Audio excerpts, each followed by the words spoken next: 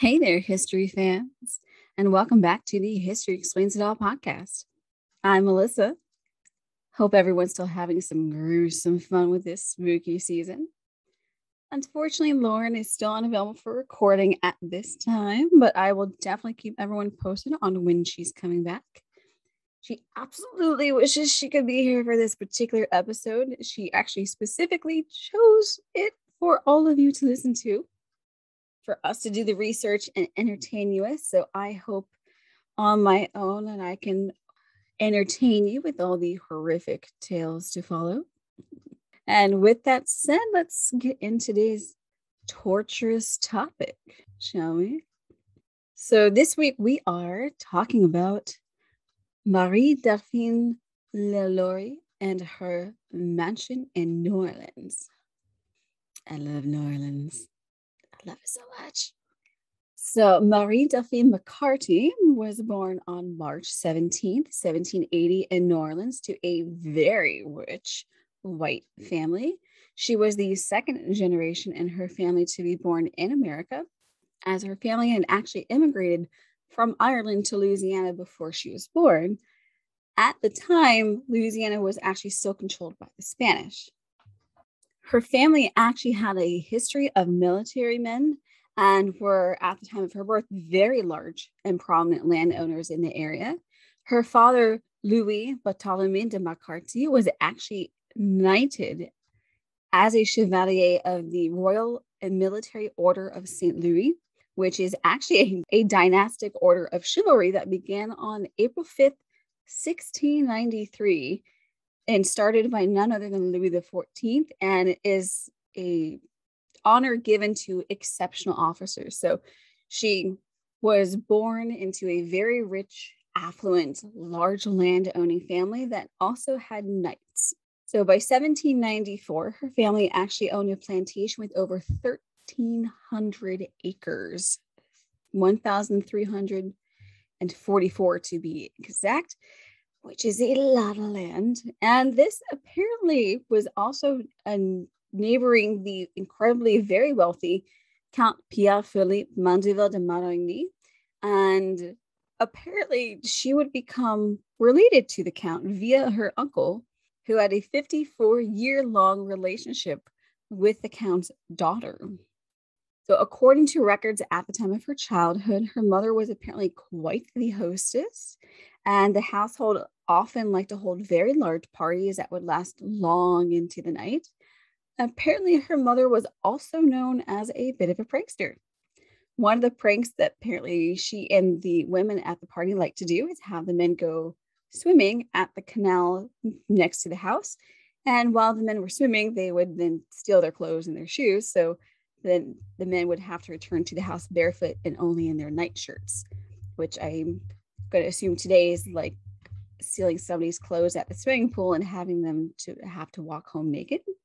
Maybe, not sure. Marie's mother actually passed away in 1807, and her father, instead of remarrying, began to carry on a relationship with a woman named Sophie Masson. Sophie was also a quarter Black. Apparently, at the time, it was not uncommon for married or unmarried men to carry on a relationship with some of the mixed race women in New Orleans. And actually, the McCarty clan specifically, her uncles and her father and cousins, a lot of her male relatives actually had various relationships with a lot of mixed race women in the New Orleans area. And they were all free as well. So none of them were actually slaves or anything like that. But it's very interesting that despite being married and having kids, or just being in a relationship and having kids, they also had women on the side who it was very common to take up a relationship with someone who wasn't just white.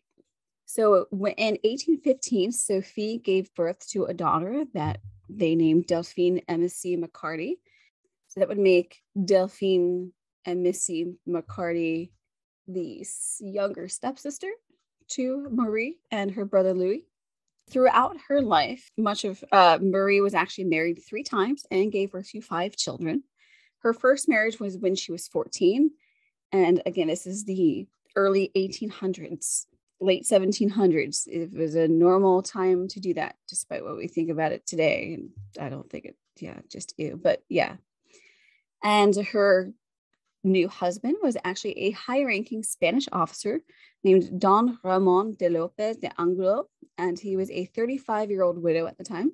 And he and Delphine were married on June 11th, 1794. And the marriage would actually last 5 years until his death. She apparently was in Havana at the time, waiting for him to return from France. And on January 11th, 1805, his ship sank off the shores of Havana, and unfortunately, he died.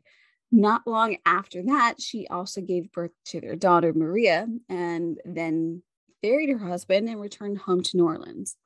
Upon returning to New Orleans, she had a kind of a rather major surprise. So when she was born, New Orleans was under Spanish rule. It became under French rule, and it's now 1805, if you know your American history at least.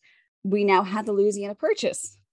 So I don't know how long she was in Havana, but during the time she was gone, New Orleans went out of Spanish rule to French rule, and now she's come back. It's an American ruling. Interesting point in history there. So she didn't remarry immediately. She didn't remarry until she was 20, so in 1800. And this time to a very affluent man named Jean-Paul Blanc, who was 42. He was of French ancestry as well, and was a banker, lawyer, and legislator by profession. He was also active in the slave trade in the area, and as well as an associate apparently of the famous pirate brothers, Jean and Paul Lafitte. You have to look them up. They are some very crazy pirate brothers. I want to say, I think Jack Rackham did an episode on Jean and Paul Lafitte, but just look them up. Some very crazy pirates. This marriage also took place not too long after her mother passed away, and leaving her estate divided between her 3 children. So Marie and her 2 other siblings.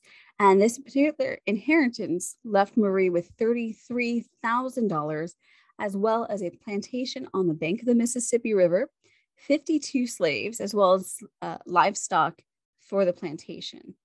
And as a marriage gift from her father, he gifted the couple another plantation, which was on Charles Street, as well as an additional 26 slaves. So in today's money, her inheritance is valued at over $2 million just on her mother's side. Wow. So between Marie and Jean, they would have 3 daughters and 1 son. And this marriage lasted 8 years until Jean passed away. Apparently, he passed away with massive amounts of debt. In today's estimation, in today's money, that would be roughly $2.5 million in debt. Imagine amassing $2.5 million in debt within, say, 7, maybe 8 years. Wow. Just wow. Not very good at business, apparently. So Marie ended up spending the next 10 years selling and forfeiting her slaves, her properties, and various assets that were under her husband's name in order to pay for his debts. And this debt almost certainly would have probably left her nowhere near as rich as she had been accustomed to from birth. But fortunately for her, I guess, her father passed away in 1824, leaving her with yet another massive inheritance. And in 1825, 24-year-old Dr. Louis Leonard Nicolas Lalaurie arrived in New Orleans with a mission to, quote, fix crooked backs and, quote, destroy hunchbacks. He was a chiropractor by profession. And in 1826, apparently one of Delphine Marie's children needed to see a chiropractor. And apparently from there, their romance began. According to some of my sources, some of the tools used by Dr. Lalaurie to use for his chiropractic, again, this is the 1820s, so we're going to have some strange tools. But apparently, she thought they looked torturous, and they both had a sadistic nature, as we will certainly find out. And I'm guessing that's where this romance sort of took off from. Who knows? But Marie soon found herself pregnant with their son, whom they named Jean-Louis Léonard Lalaurie. And 5 months after he was born, they decided to make their relationship legal and were married at the St. Louis Cathedral. But apparently, this marriage was not a happy one, as several archive letters from friends mention that they were frequently fighting. And these early letters also make mention of Marie's early sadistic nature towards her slaves, whether she was already kind of in that mind frame or she was taking her anger and vengeance out on her slaves that she had for her husband. It's not certain. By 1831, she was actually able to purchase a 3-story mansion in the French Court of New Orleans at 1140 Royal Street. And this new home for the family did not make the relationship any better. And in fact, in November 16th, 1832, she formally asked for a separation from her husband from the local courts, claiming that living together was, quote, insupportable, and also claimed that he often beat her, particularly in public in front of friends and family. So 5 months later, she and Louis actually separated formally. They did not divorce, but they formally separated. And he apparently moved into a residence at the Plaquemines parish. Now, most of you who are familiar with Madame Lalaurie know her for the torture that she inflicted upon her slaves. And I'm going to go a little bit into that now. So being rich and owning a mansion, being white at the time, was not unusual to own slaves. However, even at the time, her at least early behavior towards her slaves was somewhat unusual. And it was commented on that she was very kind to her slaves and even showing them kindness in public, which is apparently something you were not supposed to do. Sure. And even in 2 instances, she even set 2 of them free, granting them their freedom. And this happened in 1819 and a second time in 1832. I also found out that this is actually a term that this is called manumitting, which I've never heard of, but a term that was specifically used at the time in relation to giving a slave their freedom. Learn something new. However, despite her outward kindness to her slaves, particularly in public, rumors did begin circulating that this kindness was only just that, an act in public. It is also known that her daughters were not immune from her rage, that if she found out that they tried to help the family slaves in any way after they were already punished, the girls themselves would also be punished. To what extent or how, we don't actually know.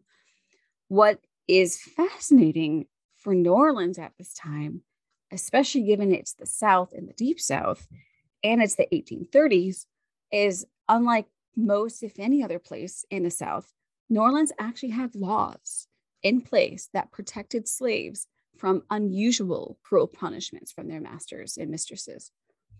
And a record actually written by Jean Bose, he alleges that Marie was actually brought to criminal court at least at one time for, quote, barbarous treatment of her slaves. Unfortunately, she was acquitted of this because there was a lack of people willing to come forward to testify against her. But for more specifics and presentations of these accounts and other records, check out the book Madame Lalaurie, Mistress of the Haunted House by Carolyn Morrow Long. It's very, very interesting to read. There are 2 true reports that we know. So if you think about a lot of the stuff you may have heard about Madame Lalaurie, or even in general context relation, Elizabeth Bathory, most of what you hear is probably hearsay, fabrications for certain, a kernel of truth, at least in some of this, but most of the more outlandish stuff is probably fake, but believe what you will. But we do know that there were 2 reports of happenings for 2 of the slaves at the property. And one was that there was a slave, we don't have a name, but apparently this particular slave was so scared of being punished by either Dr. Lalaurie or Madame Lalaurie that he chose to commit suicide by jumping out of a 3-story window of the mansion instead of being subjected to their rage and torture. And the second, which was a little more has more reporting to it, was that of a 12-year-old slave girl named Leah, who was said to have been brushing Madame LaLaure's hair one time, and she pulled too hard, sending her mistress into a violent rage. And the young girl, so scared of angering her mistress, she also chose to jump out of a window and commit suicide to escape whipping and torture's horrific punishment. I cannot imagine how horrible your daily life has to be and how terrible the people you live with has to be that you would rather commit suicide. I just can't even fathom the amount of pain and suffering these people went through. So in the instance of the last report with 12-year-old little Leah, it was actually reported that witnesses saw Madame LaLaurie burying the young girl's body on her property and reported it to the police. And she would end up being fined $300 for the time and being forced to sell 9 of her slaves. Unfortunately, the cops also kind of looked the other way when she was able to repurchase those 9 slaves. But if rumors were already circulating prior to these instances about the sadistic nature of Marie LaLaurie, after the death of little Leah, they grew even more. And eventually on April 10th, 1834, the mansion caught fire. And you'll see reports that they say that the kitchen caught fire, but the kitchen was outside. That's kind of how it was back then. If you've ever gone to historical places that were the Victorian times or much before, especially colonial places, the kitchen is not attached to the house like we have it today. It was an outbuilding, not an outhouse, but an outbuilding that was essentially behind the main house that was used. So if it did catch fire, the rest of the house didn't catch fire, but it was also used for a variety of reasons in that way. So the kitchen itself was not attached to the main house. It was an outbuilding behind the main house. But it caught fire in 1834. And it was actually said to believe to have caught fire by one of the slaves in the kitchen in order to bring notice to the horrendous acts that were going on inside the house. And when the mansion was ablaze, onlookers and locals noticed that Marie LaLaurie was the only one standing outside the building when crowds arrived to help out. And because of the rumors going around of how she treated her slaves and not seeing any of them outside this burning building, many of the locals, knowing that there were still slaves inside because they hadn't come outside, rushed inside to try to rescue as many people as they could. 7 were actually rescued, their quote bodies covered with scars and loaded with chains. And also, apparently, at the scene of the fire, there was a judge named Jacques Canonge, and apparently he came over to help out. And when locals told him of the tortured slaves that were still in the building, he actually found and located Dr. LaLaurie, who had come over to check out his property, because again, he and Marie they were only separated. They were not divorced.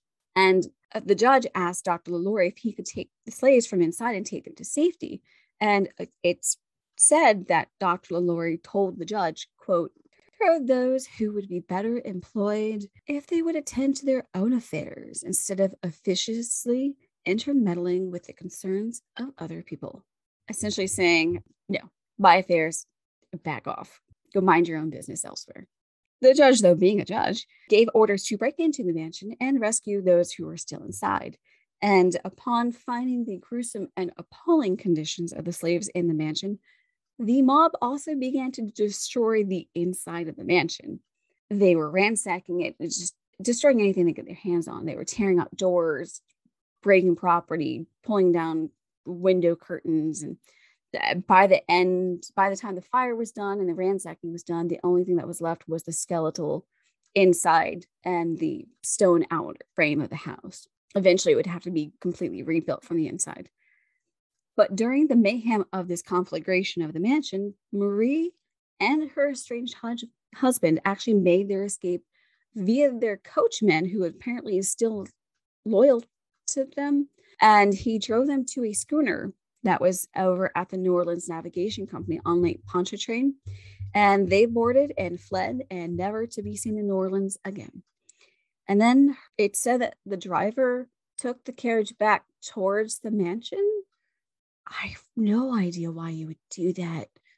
I don't see why that would make sense, but it's said that there were witnesses who described a mob ascending on this carriage, completely destroying it and also stabbing the horses to death. What did the horses ever do? Jeez. But again, that could just be rumor. I don't know. Speaking of rumors, if you're eating, maybe skip the next couple of minutes, or if you're not comfortable with descriptions of potential torture, maybe just skip the next couple of minutes. This episode is not very detailed. It's not like the Grand Guignol episode. There's not a whole lot of specific torture methods in here, but I am going to list a small bit of what was rumored to have happened in the LaLaurie mansion during the times that they owned it for the 4 years. But again, if you're comfortable with that, skip the next couple of minutes and I'll meet you back at the end. So according to rumors and uncorroborated witnesses from the time of her abuse to her slaves, kind of runs as thus. At least 7 of the slaves she owned were beaten within an inch of their lives. There were some with eyes gouged out. Others had skin flayed off from sections of their body. And again, if you're eating, I apologize because maybe you should stop. But there is one rumor, and I wouldn't put it past her to do this, but at the same time, just this one makes me want to be really sick. And I apologize. But one rumor actually said that she would punish her slaves by filling their mouths with excrement and then sewing their mouths shut. Yeah.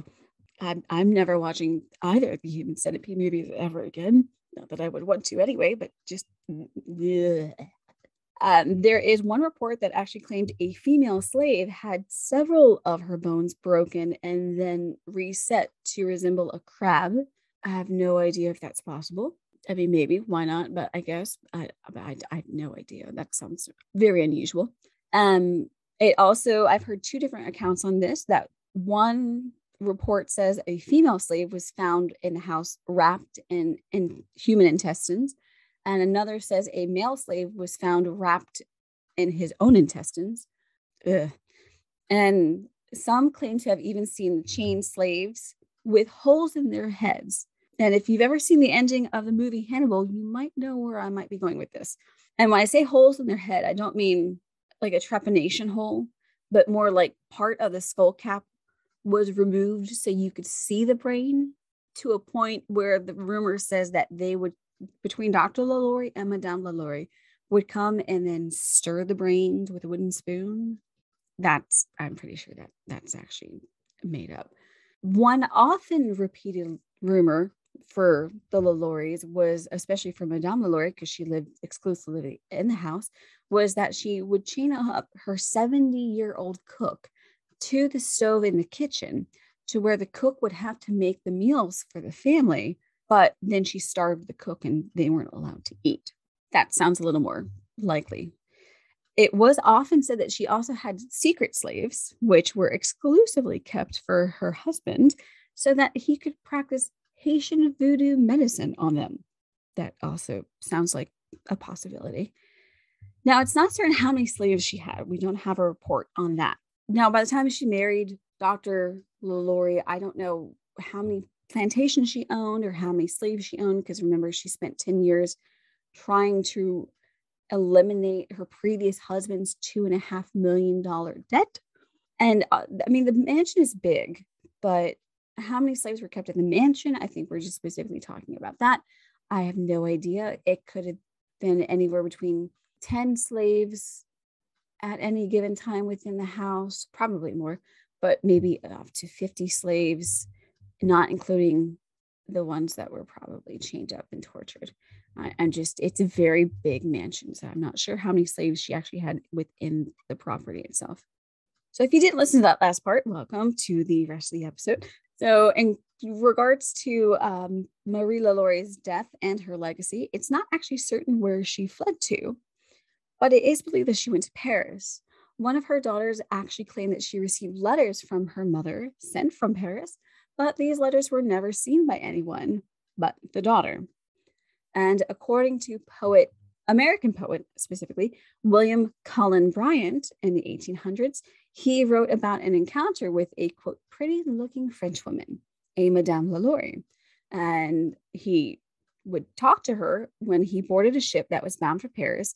And he joined the ship in New York City on June 24th, 1834. And he actually published a journal describing this woman and the conversations they had. And in his publication, he described the horrific crimes that she was accused of, such as, quote, committing such horrific cruelties upon her slaves last winter in New Orleans. And he also wrote in his publication that, quote, her home had caught fire, and in attempts to extinguish the blaze, it was discovered that several Negroes were confined, some chained in painful postures, and others horribly wounded and scarcely alive. I don't know if that was made up or if that was a real conversation. I'm kind of curious to know on that one. So according to reports from Paris itself, she and her husband actually did make their way to Paris, and their children would eventually move there as well. However, just like when they first got married, not too long after moving in together, Dr. Lalaurie separated from his wife yet again. And this time he actually moved out of Paris and moved all the way to Havana. Apparently it was a happening place in the 1830s. Now, in the late 1930s, a cracked copper plate in the New Orleans St. Louis Cemetery No. 1 was actually found with an inscription written in French and was inscribed with the name Lalaurie Madame Delphine McCarty. And it actually states that she died in Paris on December 7th, 1842. However, there are also reports from Paris that state that she died in 1849.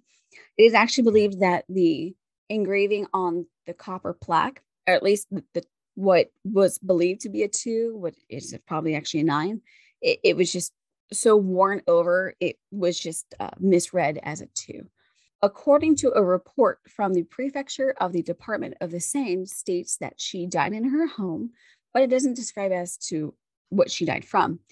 That same report also states that she was buried on December 9th, 1849, and was laid to rest in the tomb of the Nata and Noel families.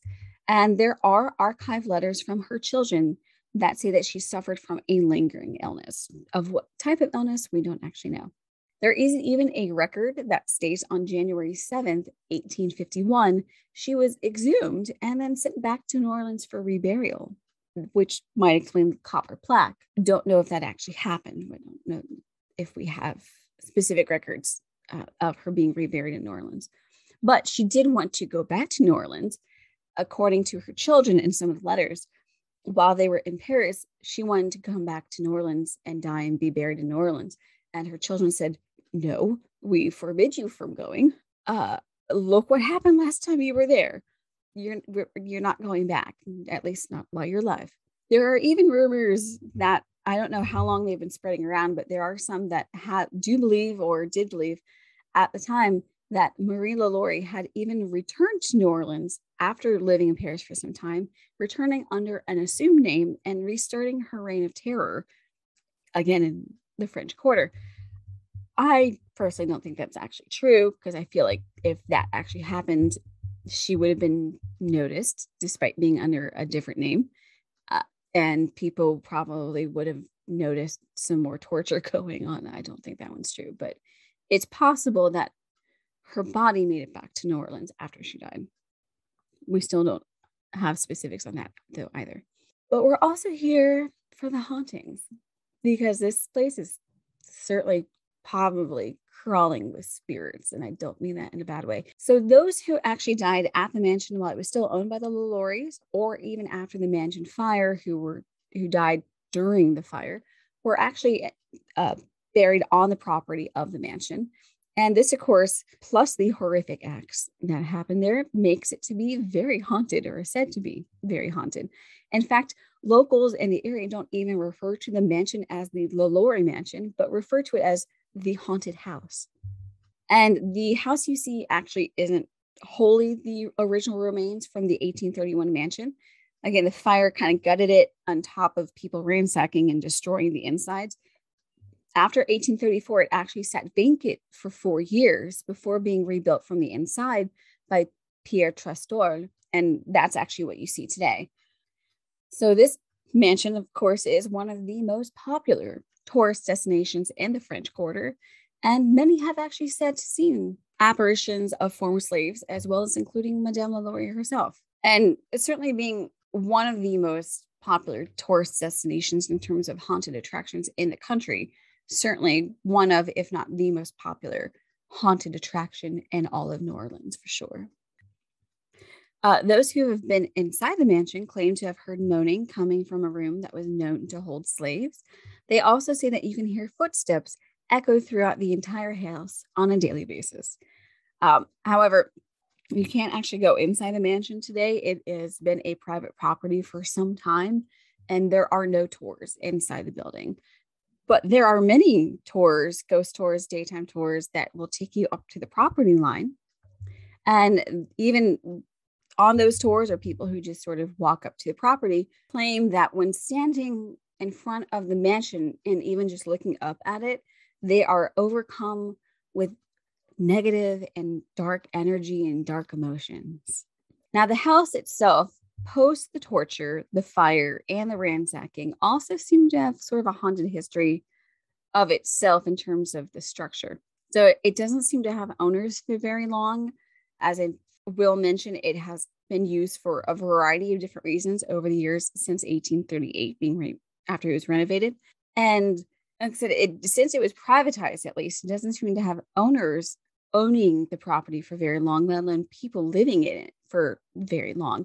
And in fact, records of private ownership of the house show that owners have never had it in their possession for more than 5 years. Some of the owners of the mansion, since it were privatized, as many I'm sure probably know, Nicolas Cage bought the house in fact around 2007, apparently with the hopes of writing the great American horror novel, using the history and ambiance of the mansion as inspiration. Does that kind of hit home from anybody else, or is that just me? I live for horror. I like writing.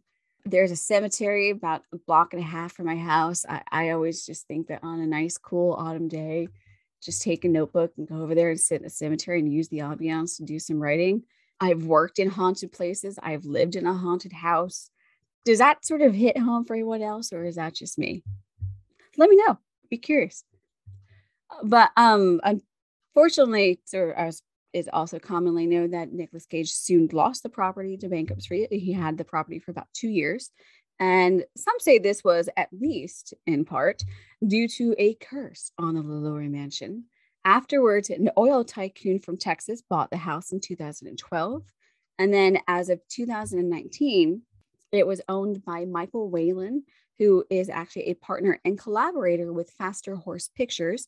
And if that sounds familiar, that is the company behind The Conjuring and the franchise there. And apparently Michael and his partners from Faster Horse Pictures have been planning on creating a horror franchise using the LaLaurie mansion as a central figure in those franchises.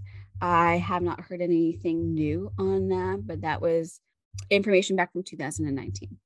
As I mentioned, the home prior to being privatized was used in many different ways post renovation, and eventually, starting off, it became a public primary school for girls, specifically for African American girls, a music conservatory, then an apartment building, and then a home for delinquents and runaways, and then a bar.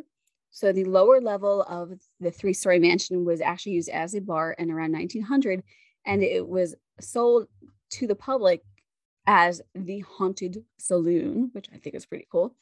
After the bar, it became a furniture store, and then later on, it also became a luxury apartment building.